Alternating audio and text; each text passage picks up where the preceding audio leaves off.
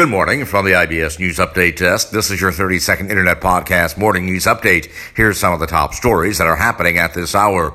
The U.S. Supreme Court hears the ACA arguments. Also this morning, the U.S. sets a record number for coronavirus hospitalizations with over 60,000 people with COVID-19. And Texas Lieutenant Governor Dan Patrick backs President Trump's efforts and offers a $1 million reward for voter fraud tips. And that is your 30-second Internet Podcast Morning News Update for now. We'll have more podcast news updates throughout the day. Until then, from the IBS News Update Desk in downtown Chicago, I'm Nicholas Anastas, wishing you a very good morning.